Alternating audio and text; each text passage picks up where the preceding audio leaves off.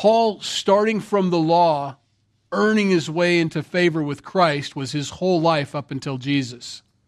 Always trying to gain favor by being better, by being more obedient to the law, and every day feeling a little superior to those around him.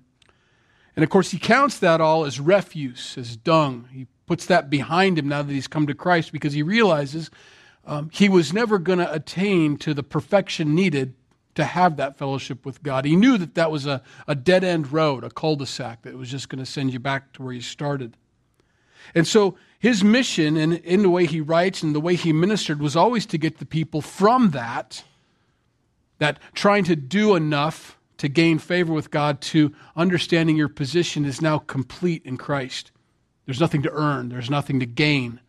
Doing better isn't going to make you and get you a better seat in heaven. It's there. You're positionally as good as Jesus Christ was and is. And so he spends most of Romans 1 through 11 getting us to that place. It was never meant for us to argue and to debate the tiny points throughout. It was meant to get us step by step to this moment here in chapter 12. Because I don't want you, Paul would say, to do the things that are pleasing to God to gain favor, but because you have favor. That's always the point. I try to emphasize that as often as I can, knowing that that is most of the New Testament, and why it's written is to get people to understand it's not to gain favor, but because you have favor. I want my kids to act appropriately, not to become or stay a Dirks, but because they are a Dirks, because they represent our family, But they're never going to lose that status. We're never going to disown them because they weren't operating correctly as far as my qualifications go. And likewise for our Father in heaven, He's given us positionally sonship or daughtership in His family. That's there. That's done. It's secure. Paul wants us to get that into the depths of our heart to understand before we ever get to the thought of, now what do I do after that because of that? And so he starts off this chapter 12 with verse 1, I beseech you, I beg you, therefore, brethren, by the mercies of God, that you present your bodies a living sacrifice, holy and acceptable to God, which is your reasonable service. What I'm about to tell you, Paul says, okay, I'm going back to the seat now. This is too weird.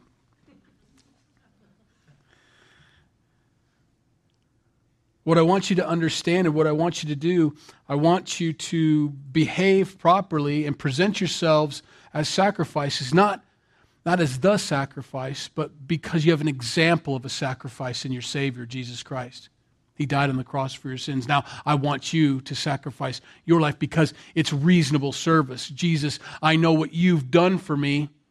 It's only reasonable that I would reciprocate, do the same for you. And of course, He doesn't ask us to go to the cross. He doesn't ask us to die. There are gods and there are religions in the world that do ask their followers to die for Him. He's not asked us to do that. He asks us to die to ourselves, not physically. I don't want you to seek after your own. I want you to seek after others. And that's His heart on the matter. He says, I'm begging you, therefore, brethren, by the mercies of God, that you present your bodies a living sacrifice, holy and acceptable to God, which is your reasonable service.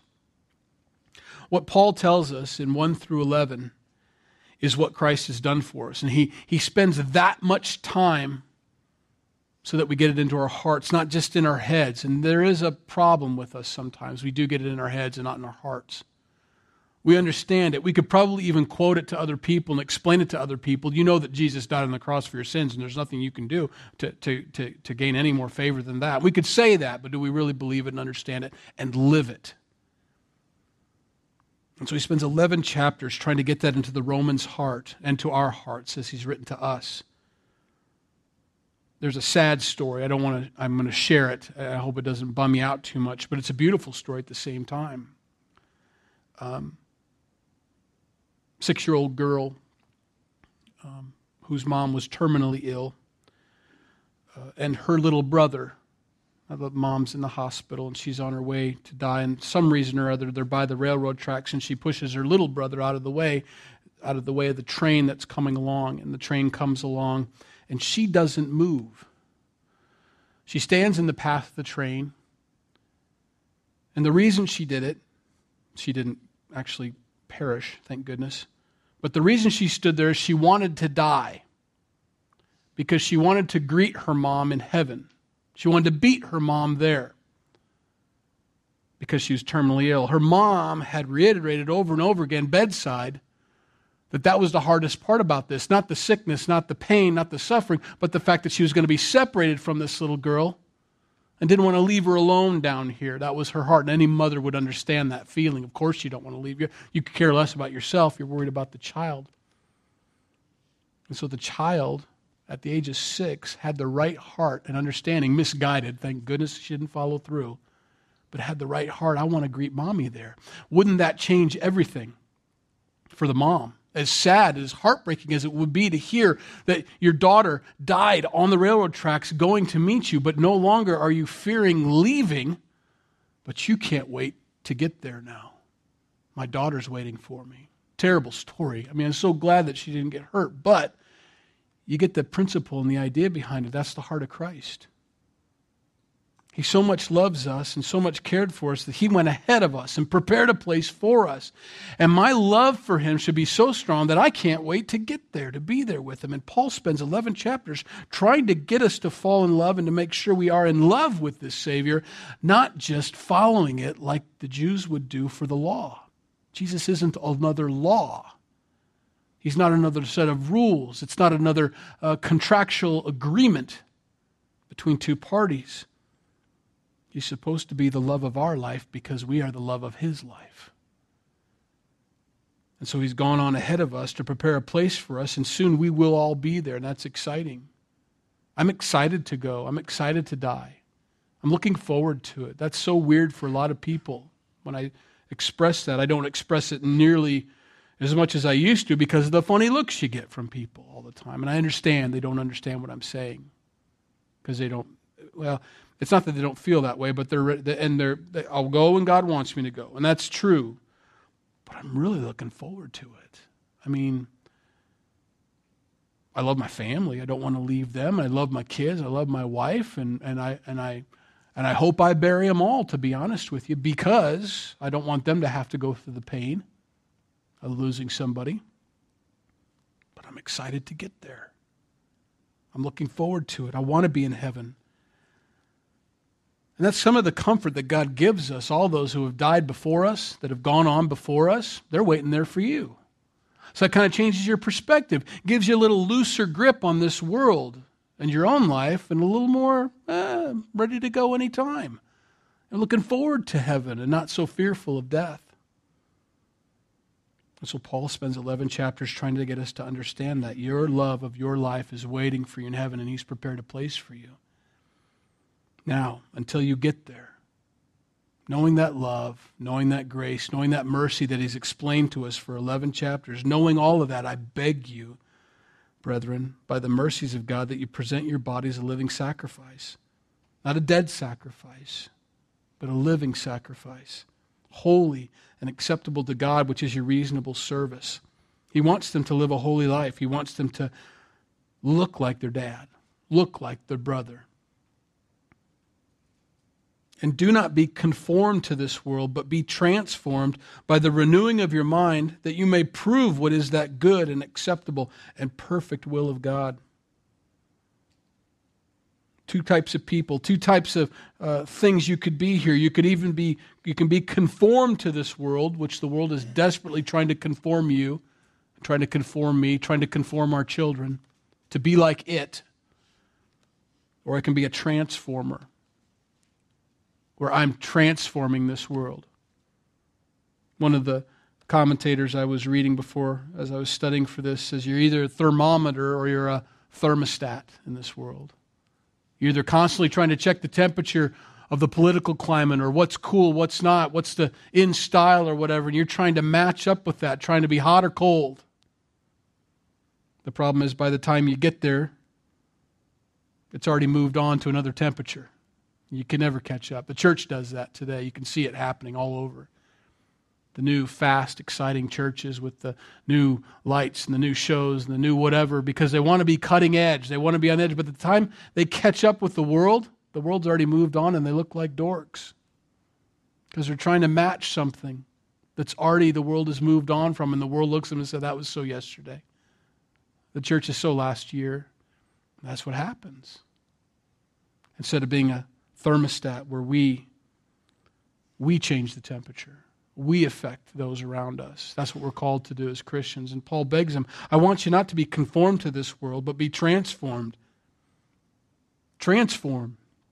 You be transformed into the image of Christ, and by so doing, you transform those around us.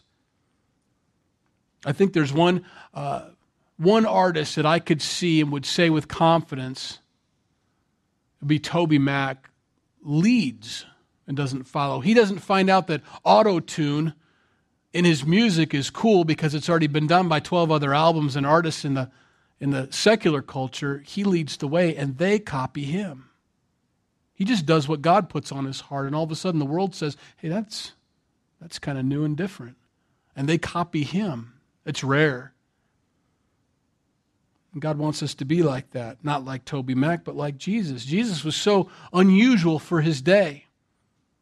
At a time when everybody was trying to become more religious, to become more acceptable, to wear finer clothes, to have the right kinds of sacrifice, to get the best seat in the temple, he's out on a hillside doing outside church and gathering 5,000 people out there. That's just the men, you know.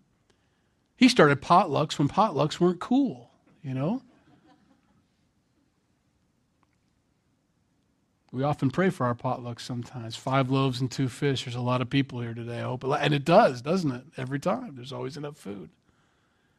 Hardly a comparable example, but Jesus was, no, I'm going to do what's needful. I want to change the temperature.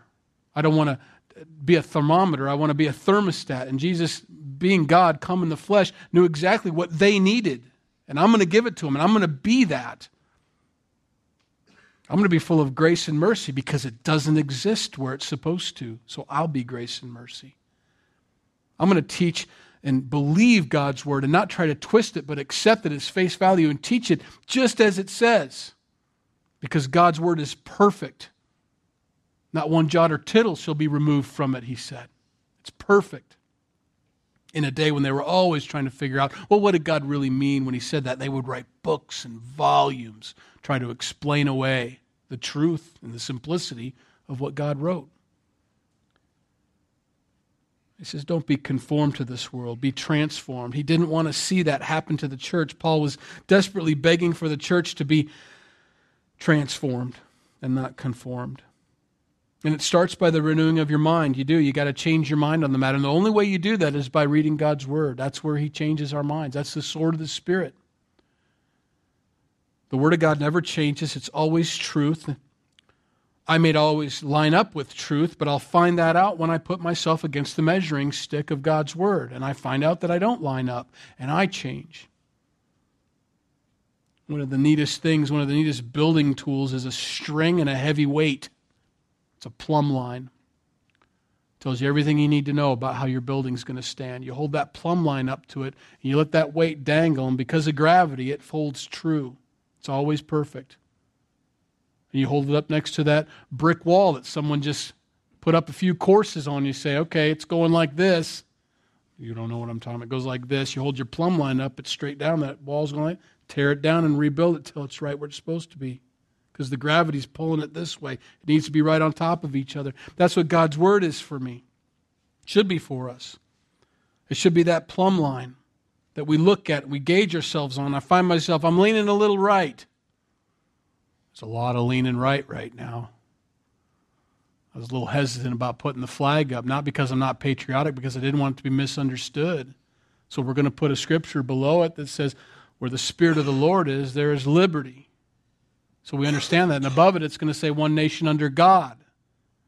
The point is, our country is what it is because of God, not because we don't worship the flag. I didn't want anybody to I just haven't got enough time to put my scripture up there. But that's what it's going to say one of these days. I have good intentions. As I look at the plumb line of God's word, am I leaning right? Do I hate the poor?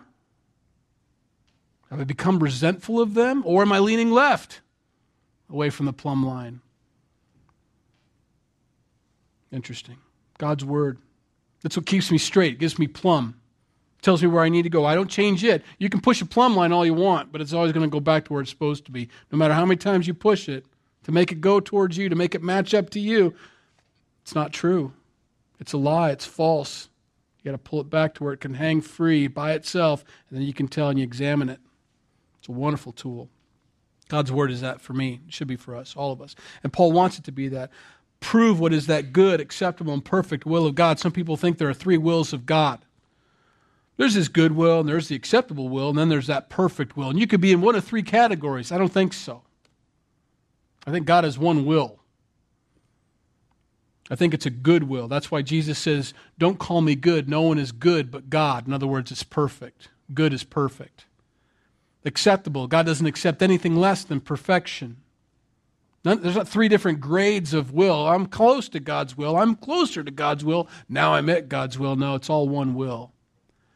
And Paul's just using that beautiful Jewish poetry and building. I want you to find that good, acceptable, perfect will of God. He's trying to bring it to a crescendo there. And he goes on, for I say, through the grace given to me, to everyone who is among you, not to think of himself more highly than he ought to think, but to think soberly, as God has dealt to each one a measure of faith. Because once you realize what you're supposed to do back here in 1 through 2, those two verses, giving your reasonable service, and you actually begin to transform and get your mind changed. And as God has given me grace, be careful that you don't think more highly than you ought to think of yourself. The office and the calling upon our lives is holy and is high, but the person isn't that fulfills that office. See, Moses was meek and humble and lowly, not qualified, slow to speak, needed his brother to speak for him, and yet his calling and his position was very high. That's the case for all of us. And it's just important to keep that perspective, because once you figure out that God's putting you in a place of ministry, remember that it's not you, it's the position that's high. Franklin Graham has a very high calling in his life, but Franklin Graham is saved by the grace of Jesus Christ, yet put into a position of a high calling. And it's important to keep that thought. That's why Billy Graham was able to stay the way he was throughout all of his ministry. He never thought of himself above falling into sin. He always put safeguards in his life to keep himself from falling, because he knew, I'm just a man. But the calling I'm called to is very high. All of us have that. We're all called to a very high calling. But Paul here writes, don't think of yourself more highly than you ought to think, but to think soberly, as God has dealt to each one a measure of faith. What you have by grace. What you have by faith. And it's been given. It's not to beat us down. It's not to make us feel lowly. We don't have to beat ourselves up. He says, just be careful that you don't get high and lofty in your own mind. And we can do that sometimes. I can do that sometimes. I have to catch myself and guard myself when I begin to think about myself and not about the calling that God's placed on our lives, or my life. For as we have many members in one body, but all the members do not have the same function, so we, being many, are one body in Christ and individually members of one another. In other words, not that we need other words, these are perfectly clear. Paul uses the body as an example. Every one of them is important. I would definitely notice if my right hand wasn't there. I'd be able to walk and see and smell and hear and do all the things I could do, but I'd definitely notice if my right hand wasn't there anymore. It'd be hard not to focus on that and pay attention. All of a sudden, now that it's gone, becomes very, very important to me.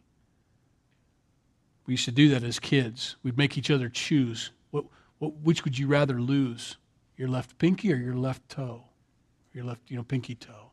I don't know why those were the two options, but that was it. And then we progressively get worse. It was just fun for guys, I guess. We'd sit around and sit in the fields and say, would you rather use your eyes or ears? Or ears, I think. I want to see. And we'd go through that. Well, as you think about it, none of them were good choices. I don't want to lose any of them. In fact, we started, you could see as a conversation, all of a sudden you find yourself sitting like this, getting all curled up in a ball because they're going to keep everything, We'd freak ourselves out. No one in the body of Christ is less important or more important. They're all absolutely necessary. Now, you may not think that as you look at a perfectly functioning body. You think, well, that's pretty important over there. Until that other part's gone. Then you realize how important that part that didn't get the spotlight maybe, or you didn't look at, or was constantly hidden. But boy, when they're gone, you notice it. Mike's not allowed to leave, and Debbie can't leave anymore. Because who's going to do the stuff they do? And everybody else out there, all the folks that help clean, all the folks that do worship. We noticed Lindsay was gone tonight. She's in Florida. How dare she? But you notice it. And so on. And so Paul says, don't think more highly, because God's given each a measure of grace, each a measure of faith. And you operate in the calling that you've been given, and don't think of yourself higher than another member of the body, because they're all vital to the body of Christ. It's Christ's body. How could you look at Jesus and say, well, it wouldn't matter if you really had a left leg? Or if the idea is, Jesus is the head, and figuratively, we are the body. We're connected to him. He's our brain. He's our nervous system. He tells us what to do, where to go, how to walk, how to behave. He's everything, and we're simply his body, but we're attached to him. And wherever the head is, that's where the body is. It's really important to get us to that place to understand that. And the body is all of us here. And every Christian out there, not just at Calvary. Calvary's one limb, I guess. And so Paul warns them, don't think of yourself. Be careful about how you look at each other. Having then gifts differing according to the grace that is given to us, let us use them. That's the only time in the Bible gifts are spoken of. And you'll challenge me, what about Corinthians and what about Ephesians? Well, those are different, and I'll explain that later. But this is where gifts are listed. If prophecy is not necessarily Elijah or Isaiah or any of those. It's there is that. Don't get me wrong. Someone may say, I have a prophecy for the church or for you individually. You may want to share it. And then you listen. And if it happens, then you know they're a true prophet. And if it doesn't, you know they're a false prophet. You can throw rocks at them afterwards. The prophecy he's talking about here, though, is more like when you're explaining or teaching or expounding kind of thing. You're declaring the glories of God is what a prophet does. They declare the glories of God. And so you're explaining those things or giving a full example of that. So there's prophets. But what you do by faith. And so if you're going to prophesy, you prophesy by faith. Let them do it. Don't forget, you fall into one of these categories. You have one of these gifts. Everybody does. Nobody's saved and born again without a gift. You all have them. Whatever it is, you need to be using it. So prophecy is the first one here. The second one is, let us prophesy in proportion to our faith. So, how much faith you've been given, do it accordingly. Some people have a lot of faith. Some people don't have a lot of faith. Everybody's given a measure of faith, and you're supposed to use your gift in proportion to your faith. As much as you believe God, as much as you trust God, go ahead and do that. I remember the first time I was asked to teach. I was very excited. I've always wanted to teach. I've always wanted to share. I was cleaning toilets, setting up chairs for years. And finally he says, I'm going on vacation. Can you fill in next Wednesday? Gave me a Wednesday. You bet. Boy, I was all ready. Until you start preparing, you start thinking about what you're about to do. Then you get really nervous. Because I hate speech and I hate standing in front of people. I don't like teaching. Seemed like a good idea to want it until you have it. And I got in front of them. And I'm looking at everybody, and I changed my message probably 7 times that week, or week and a half, or however long you gave me to study, and wrote it down 7 different ways, and it was all jumbled in my head. All 7 Bible studies were there in my head, and I was trying to, oh my goodness. And you start going really well. As soon as you open your mouth, it goes great, and then you start to sweat because you start to forget where your train of thought's going, what the next note is, and that doesn't make sense. That's with message number 4. That's not with 7. And you start getting worried. And it starts to show, and you start to fumble through your words. And you get hot, and you can tell everybody looking at you going, you're not the pastor, are you? No, I'm not the pastor. I thought I was going to be tonight, but I'm not. And all you want to do is be done. That was my first experience. I just wanted to be done. I just wanted to go home. I wanted to go away. I wanted to stop. I wanted to say, let's have a prayer night instead. But I finished it. And then you had the people come up next to you. That was great. You did a really nice job, JD. That must have been tough for you. Yeah. It was. Thanks for sharing it in such a way that I know you could see it on my face, you know. You may as well have said, better luck next time, kind of thing. It was horrible. But I did it. That's what my pastor said afterwards. I said, oh, that was a disaster. Don't ever ask me to do that again. I'm so sorry. You should have asked him. Went through the whole thing with him when he got back. He goes, that's not what I heard. Well, they're just being nice. I appreciate that, though. He goes, no, you did it. You did it. I got to thinking, well, I did do it, didn't I? I actually followed through. It was a disaster. It was a train wreck. Don't get me wrong. They were all crazy. It was a disaster. God's word went out, and that's the only good thing. We definitely read through a chapter. But it was a disaster as far as the commentating went. It was a disaster. But he says, you know what? You did it. And you know what I did? I did it according to the measure of the faith that I had at that time. And it's increased. And I've seen God fulfill his promises and come through. And it gets easier to trust him. And I step up there sometimes not knowing exactly what I'm going to say, but I know that it's the Holy Spirit that teaches anyway, and I don't rely on that. I do my due diligence. I do my study. I show myself approved by studying God's word. But to be honest with you, when I get up, sometimes I don't know exactly how it's going to come out. That's why first service and second service are different sometimes. Because I've walked with him long enough and I've done this long enough that I know that he's going to make up my lack. And it's big. My lack is big. See, I'm the same person I was that first Wednesday night. I'm no different. But because I'm getting out of the way more and more as I teach, he's able to do more and more with it. You see? So my faith increases. I decrease and he increases. That's how it's supposed to work. And so he says, do it according to your faith. Just do it. I don't know if I can share the gospel with somebody. Just tell somebody. And fumble your way through it. Listen to Greg Laurie's testimony on the first time he shared the gospel with someone at the beach. Greg Laurie. He said he had the 4 spiritual laws. And he walked up to somebody and he says, do you know where you'd go today if you were to die? Would you go to heaven or hell?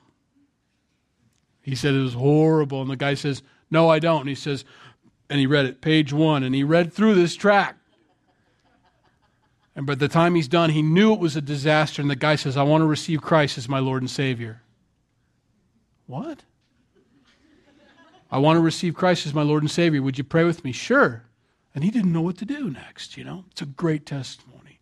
Because he did it. He just did it. Now look. See, Greg's no different than that first time he did it on the beach. He's no better. Have you ever listened to their messages? No offense, but I've heard a lot better. They're just simple. And they're just loud, and they have more. And here they come, flooding out of the stadium, coming up to receive Christ with tears rolling down their face. And these guys know better. What I mean is, Greg Laurie, Franklin Graham, Billy Graham all know, ain't nothing to do with me. It's just the Word of God. It's just the gospel. It's just the Holy Spirit bringing them. I just stood up here and did it. According to your faith. Guys, every one of us has a gift. Use it according to the faith that you have. God brings the increase. So he says, prophesy in proportion to your faith. Or ministry. What's the difference? Well, ministry is the actual doing of what was being taught. Prophecy is like a sharing and an expounding and talking about the glories of God. Ministry is doing it, showing it. You don't have to use your words. It's visibly seen. Dorcas being a great example. We don't know much about Dorcas except that she made a lot of clothes for people sewing. And when she was sick and dying, they called for Peter. But they didn't call for Peter for anybody else that was dying. They just called for her. That's the only story we have. Dorcas is dying. Who's Dorcas? She made all the clothes for everybody. She ministered. She's our example of fleshing out what we've been taught and seen. She actually was doing the work. of the ministry. She was a minister. And so call somebody. We can't live without this woman. This part of the body's dying. But she wasn't preaching. She wasn't evangelizing. She wasn't prophesying. She was just making clothes for the poor. Go get Peter, Is that your ministry? Is that your calling? Is that your gift that you have that God's given you to minister, to show and flesh out Christ? Very important. If you do have that gift, he says, let us use it in our ministering. If you've been given that gift of ministry, use it in your gift of ministering. He who teaches in teaching, that's what I do. That's my gift. I know that. I'm called to teach. I'm called to read the Word of God, give a sense of the meaning. Sometimes a little too much sense of the meaning and not enough Word of God, but I'm working on that. But I want to give it and teach it. I'm going to do that according to by faith. He who exhorts in exhortation. We need to be exhorted. We talked a little bit about that on Sunday. And exhortation is a little rough to hear sometimes. Think about the guys in the boat. I was exhorted this week, but I'll tell you that in a minute. Guys in the boat, they're going across. Jesus says, we're going to go to the other side of the Galilee Sea. We're going to get over there. Falls asleep. The wind and the waves come up. They think they're going to die. They call to Jesus. Why are you sleeping? Get up, do something about this. Paraphrase, of course. He says, you have little faith. That's an exhortation right there. You have little faith. In other words, what did I tell you we were going to do? I told you we were going to go over the sea. I didn't tell you we were going to go under the sea. I said we're going over the sea. Faith would believe me that I said we're going to go over the sea. Your doubt, your fears, your little faith tells you that we're going to go under the sea. You think we're going to sink. It's not going to happen. You have little faith. That's exhortation. I had that same feeling. As soon as I put out that wonderful thing, hey, we're going to get that land. We're going to go ahead and try purchasing it, see what happens. Let's put it this way. Certain circumstances came up that said that's about the dumbest thing you could ever do. But I prayed about it. I really thought God spoke to all the board and all of us. Really thought we're going to really do this and we're just going to see what God does here. And we're just excited by faith. And I don't want to put too fine a point on it, but economically, it probably wouldn't be a real good idea right now, And as I struggle with that, saying, I must not have heard God. It must have been silly. It must have been, God, man, this is really not a good time for this, There's better times for this. He says, I didn't tell you that we're going to go under. I said we're going to go over. And it was this exact same scripture that he gave me. You have little faith. It's not presumption. You did pray about it. You asked me, and I said, yes, do it. And so, okay, or I think I did anyway. But now in the middle, when it doesn't look like it's physically possible, now you're doubting when it was never physical. It's always been spiritual, So I learned that lesson. So I got exhorted. It's hard to hear because I'm the pastor and I should know better by now, right? Still, I think more of a feeling of responsibility. Do I really want to, and what was encouraging to me as I was listening to Pastor Chuck, and he was saying when they first bought their building after they got out of the tent and they had a debt load, and the first payments were coming due and it wasn't there. And he says, oh God, what have I done to these people? That was his heart. Not a foolish thing, not a thing like that. And it was just a matter, what have I done to these people? And I think it's not that I don't think God can do it. It's just I don't want to do that to people. I don't want to put the burden, But it's not me. And it wasn't Chuck at that time. It was God's idea. And so that's what I have to remember. It's God's idea, not mine. So he exhorts. And if you have that gift of exhortation, then do it. He who gives with liberality. In other words, if you're a giver, if you're able to do that, if that's built into you and that's a gift that you have, then do it liberally. Don't hide that gift, especially after what I just said, right?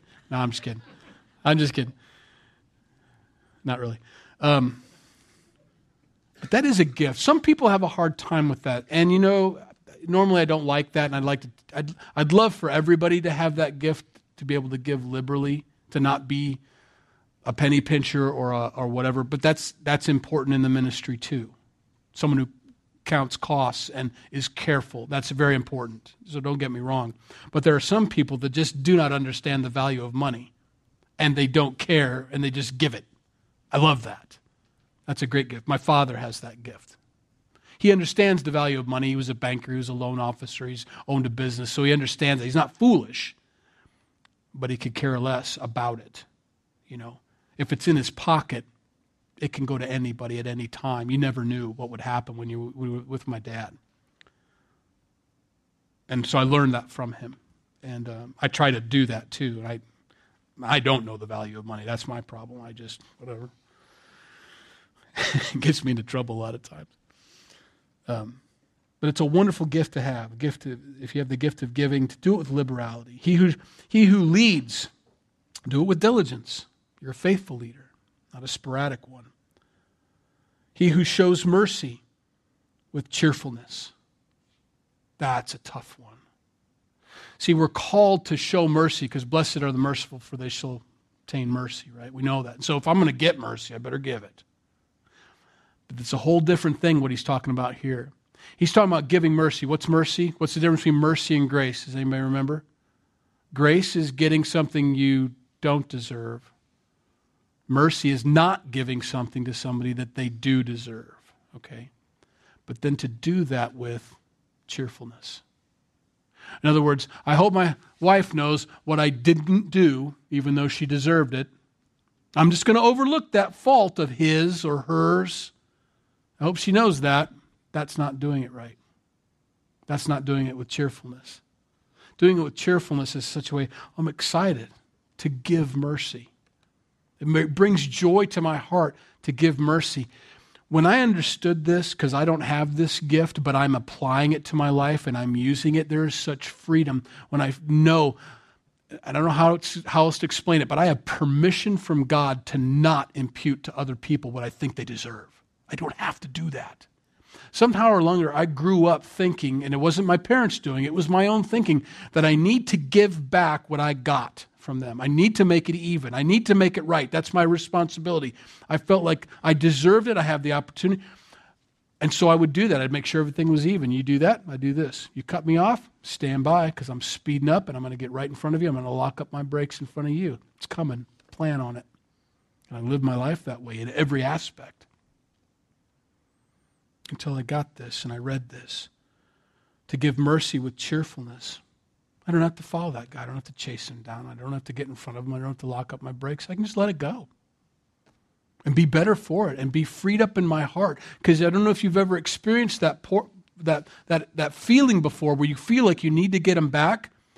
You focus on it, you dwell on it, and then you are miserable until it's accomplished. And even after it's accomplished, there is still rage inside of you and anger. It's a horrible experience. And when God showed me this, give mercy and give it with cheerfulness, I can just go on to high V like it never happened. I don't know how their world is or what their life's like, but I just go on to high V like it never happened to me. Oh, you wimpy milquetoast, Satan whispers in my ear, you spineless, less of a man. I had this all going on. It's like, no, I have permission to not. I don't have to chase him down. I don't have to do anything about it, you know. To give mercy with cheerfulness. My Savior did that to me. My Savior gave me mercy, and he did it with cheerfulness. For the joy that was set before him, he endured the cross. Thank you.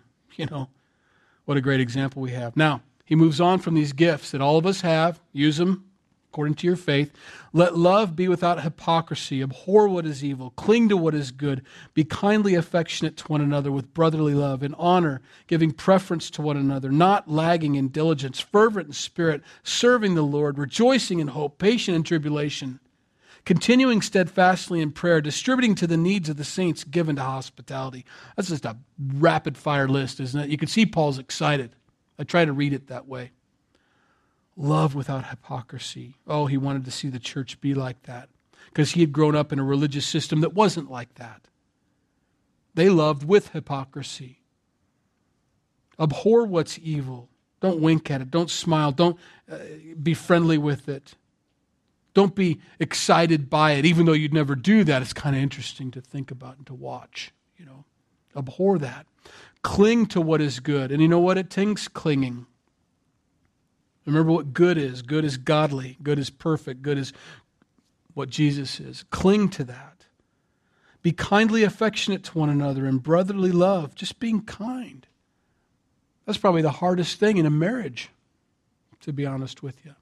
You get used to each other, your roommates, your soulmates, you're the other half. We know all that. But it's just, you forget to be kind. I'm more polite to the person walking into Casey's behind me and I hold the door open for him. When my wife's following me, I just kind of I give it a good hard shove for her now so that she can get in behind me and won't hit her on the way in. I don't ever do that. I always hold the door for Jenny. I do. But I see it. Don't you see it? Haven't you ever seen that? I used to open the door for her. Now I get in first and I reach across and I might, if I can reach it, if the belt will let me get over there, I'll swing it open for her. We forget just to be kind. Be kindly affectionate to one another. And that's not just for your wife, but it's easy to forget those closest to you. Of course I greet everybody at the door when they come into church. Of course I do all that. But do I do that for my wife? Do I smile when I say it? Or do I come in the door and say, hey, how's your day? Fine. How's your day? Fine. I wouldn't do that to anybody else. Be kindly affectionate to one another with brotherly love. They're not talking about eros. They're not talking about anything romantic. With brotherly love, be kindly affectionate to one another. I'm very careful about how I treat the ladies at church. I try to be anyway. But sometimes I get that urge to maybe put my hand on your shoulder and say, not to get too clingy and it's kind of creepy when he hugs me like that. Because I want you to know that I love you like a sister, but I'm not a threat at the same time. Finding that balance is difficult, But sometimes, like when I saw you, I put my hand on your shoulder and said hi. But that was, I just felt like maybe that's a good thing to do. Kindly affectionate with brotherly love. And making sure that's felt so they understand there's no hidden thing going on there. We need to be careful about that, of course. But showing that brotherly love to one another. But I'll also do that to the guys too. Toby or somebody else. I'll put my hand on your shoulder. That's because I know that I breeze through this place quickly and I'm moving around and talking to different people and going, and sometimes I'm not making eye contact like I should. I'm not talking and listening to your whole story like I should. But I don't want you to think I don't love you, so I'll do that just to make sure you know that I know you're here and I know that you're here to hear God's word and I love you and I want you to know that. It's important to take that effort and make that time. Not lagging. In honor, giving preference to one another. In other words, you consider the other higher than yourself. Not lagging in diligence, fervent in spirit, serving the Lord. Some people think that there are cliques in our church. Kind of is. But it's not something we designed. Some people are here constantly serving God, and you know what? They're closer. They're here a lot. They see each other a lot. They're spending a lot of time. They're serving the Lord together, serving the people of this fellowship together. So they're a little closer than everybody else. It's not that you're an outsider. You just have to be an insider. You got to decide to do it and be there more often. I think the Sunday school teachers probably have a closer fellowship with each other than they do with a lot of the folks that they breeze in at 9:05 and breeze out as soon as the service is over, And that happens when you serve together, when you're serving God together. There's a closeness that takes place. There's a new couple that comes on Sunday. They're not here right now. They live in Albany. I'm using them as an example, and they're not here. It's not fair. But as soon as they showed up, they said, is there anything we can do? We said, well, you can clean windows. That's kind of our go-to. We can clean windows. We don't know who you are. We don't know exactly where you stand. We don't know what you believe doctrinally. We're not going to give you any kids to teach yet. But it's safe to let you clean a window, and boy, they do it. Every Sunday they get up, and you'll watch them. They'll go grab the stuff, and they go and they clean the windows, kind of thing. They're doing what they need to do. They're serving God. And they're not serving us necessarily. They're serving you. They love you, and they want you to have clear glass to look out and all. But they're serving God, and they're doing their part. And it's beautiful to see. So, they serve the Lord, rejoicing in hope, patient in tribulation. That's the hard thing. Continuing steadfastly in prayer. You want to be in prayer constantly and continually and regularly, I guess is what he's getting at there. And distributing to the needs of the saints given to hospitality. Interesting, he doesn't say distributing to the needs of the world. He doesn't. He says, make sure you're distributing to the needs of the saints. It's hard for me sometimes when I get a call and say, does your church help with electric bills? I said, well, we do, but doesn't your pastor, doesn't your church help with electric bills? Well, we don't go to church. But you want the benefits of a community without the obligation of worshiping a God. And so I say, no, we don't. We help those that are coming to our church and those who are in need and they're seeking God and all that. And they're offended by that. And I understand that. I can see why they're offended because they don't understand. They're of the world. I say, but you know what? Come to church. Let us meet you. Let us know who you are. Love to get to know you. And you know what? Your need probably isn't electricity. You have a need for Jesus. I try to explain that to them on the phone, but that's not what they want. They just want the money. And they'll quickly go to the next person on the list in the yellow pages and go through all the churches. I pay attention to these kind of scriptures. Are we making sure the saints are taken care of? We don't pool our resources and give it to the world. We pool our resources and we make sure the church is taken care of. And of course, we evangelize. We want to bring them in. But people need to know their need for Jesus. And honestly, if we keep giving them money without the need for Jesus being met, we're not doing them any good. We're not meeting their needs. But Paul writes that. Make sure you're distributing to the needs of the saints. And are you given to hospitality? Is that your default? Bless those who persecute you. Bless and do not curse. Rejoice with those who rejoice, and weep with those who weep. Be of the same mind toward one another. Do not set your mind on high things, but associate with the humble. Do not be wise in your own opinion. Be careful about that. Obviously, this all has to do with humility, behaving like a Christian, look like a son of God, look like a daughter of God, and to bless those who persecute you. Not easy. Bless those and do not curse. He knows that they have a problem with that. He knows that we would have a problem with that, and so he writes it down for us. It's an exhortation. Rejoice with those who rejoice and weep with those who weep. I don't have to make those who are weeping feel better. I'm not called to that. I'm here to give them hope. I'm here to give them God's word, but I'm also here to be sorrowful with them.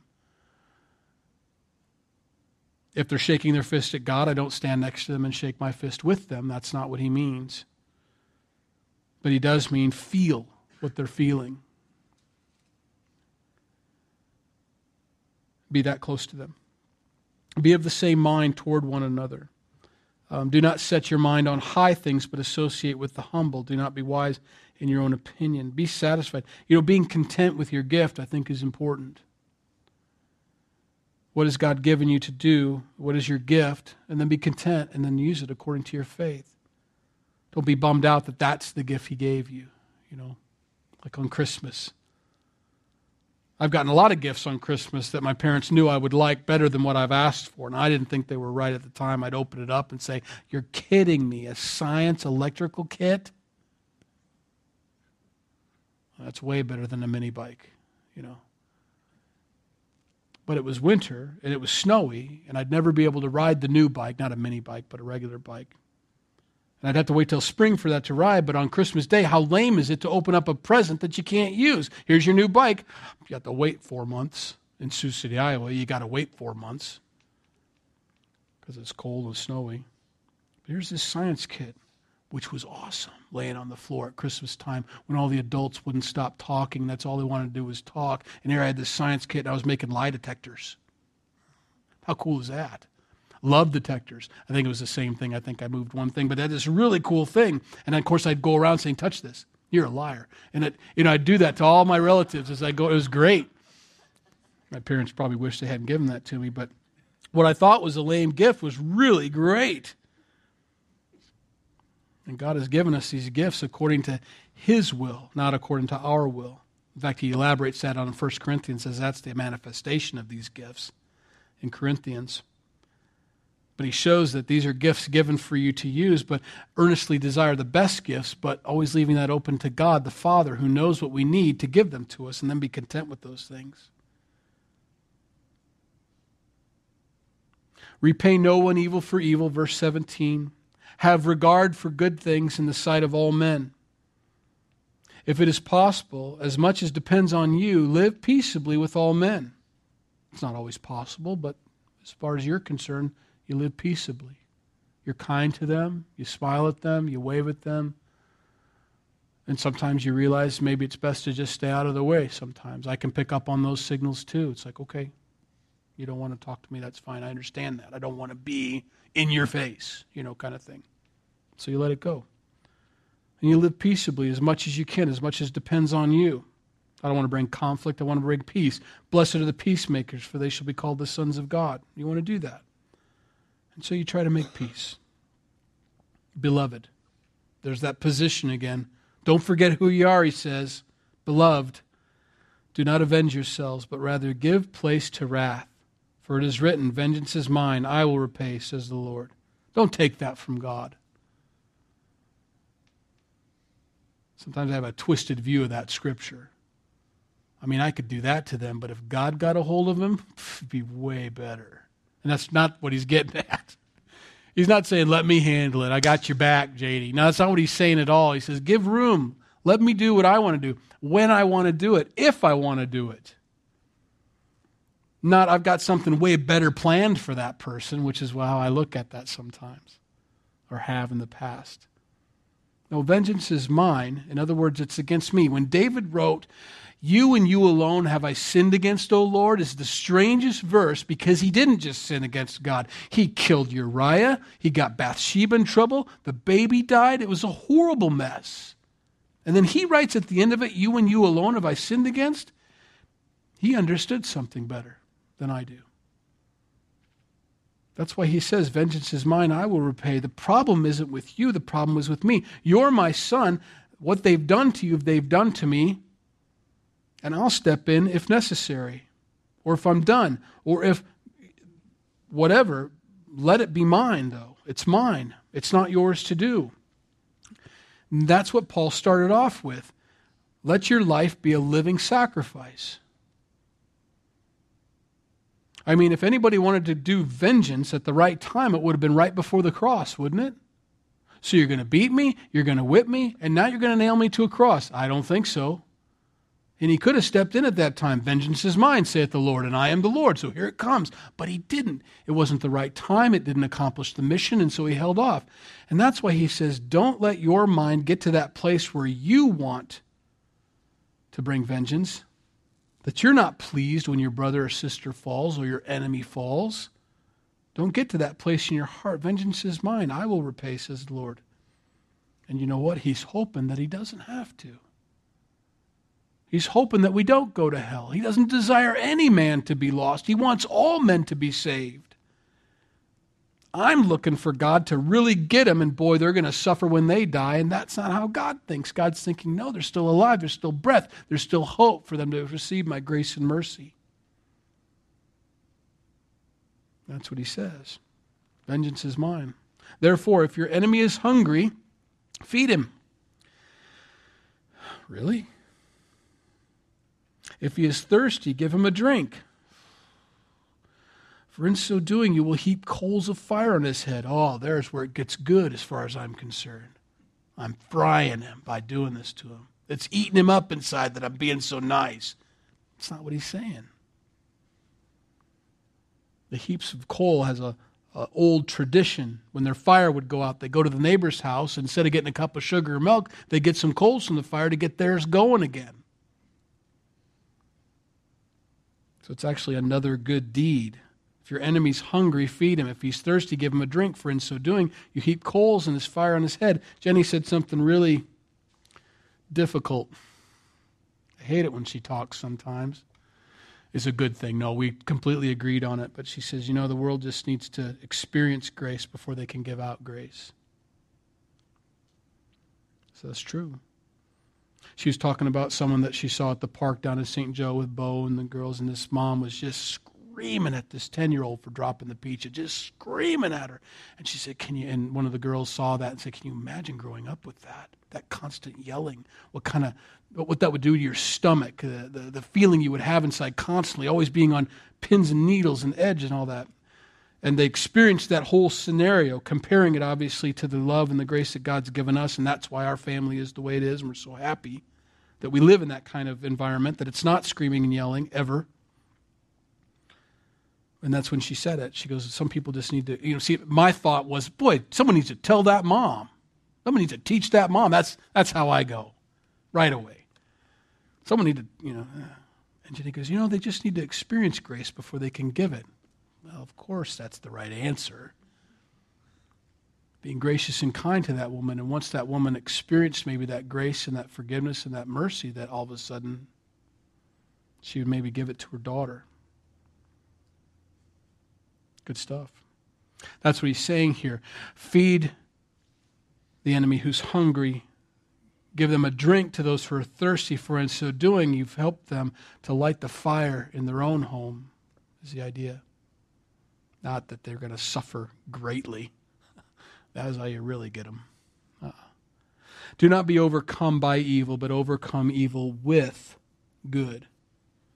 We're in that battle, aren't we? Everybody can feel it. Anytime you watch the news, anytime you look at social media, whatever you're doing, you can feel that battle raging, and you can see, and we need to understand as Christians what's the real battle here. The battle is between good and evil. It has nothing to do with right or left, liberal or conservative, Republican or Democrat. It has nothing to do with any of that. It's between good and evil is what we're witnessing. We saw two groups on two different sides being completely wrong, being completely evil to one another. That's the battle. And God warns the Christian, warns the church, do not, Romans, be overcome by evil, because it will try to overcome you. And you can feel it overcome you at times. Don't. But overcome evil with good. Ben Carson had a wonderful exhortation. He goes, you know what I'm going to do tomorrow? I'm going to smile to more people. I'm going to shake hands and look them in the eye more. I'm going to give them preference over myself. He did this wonderful little snippet. I don't know what to call it. It wasn't even an article. It wasn't even a paragraph. But it was just enough to get you thinking the right way. That's what I'm going to do tomorrow, he said. What are you going to do tomorrow? There goes Ben again, nailing it. Neurosurgeon that he is, brilliant man that he is. I'm going to overcome evil by being good. That's what we're called to do as a church. Use those gifts. Understand what we're up against. Keep our minds right. We just got the plumb bob or the plumb line held up to us tonight. And I found myself leaning a little one way or the other. I'm not going to tell you which. But not going straight. And God just showed me, here's where you're supposed to be. That'd be a great thing to hang up in the church, wouldn't it? Just a plumb line someplace, and everybody walks by it and looks at it and says, I'm a little leaning, aren't I? Let's pray. Lord, we love you and we thank you for your plumb line. Lord, we thank you for your word. It's so gentle but so powerful in its ability to exhort, encourage, give us hope, but also bring us low or lift us up. It gives us exactly what we need. And that's why you said, behold, I've come in the volume of the book. That the whole volume speaks of you. Lord, we pray as we've gone through the Bible study tonight, we've got a lot of facts and we've got a lot of your word, but it's only alive by your Spirit. It's the difference between a dead body and a living body, and there is a great difference. It still represents and looks like the person, but when it's animated with life, it's so much better. God, I want my walk with you, and I want your word to be that way. It's alive and sharper than any two-edged sword. It's not dead. It's not data. It's not to be absorbed and to be memorized necessarily. It's to be experienced and allowed to have the life that it has in us. And so, God, I pray that your word would be alive in us. That, Jesus, you would be alive in us. And be able to move and act freely like you'd like to, God. We pray that we represent you well to this world, because positionally, we're going to heaven. We're there. It's been done. You've gone ahead of us and prepared a place for us. Our position is perfect and can't be improved upon. But until we get there, God, Paul here has encouraged us in chapter 12 to be imitators of you, to be transformed by the renewing of our mind. So Lord, help us to be those thermostats this week around us, to change the temperature, to be the peacemakers, to be those offering mercy with cheerfulness, to be liberal givers, Lord. And do it all according to our faith. Thank you, God, for tonight. In Jesus' name, amen.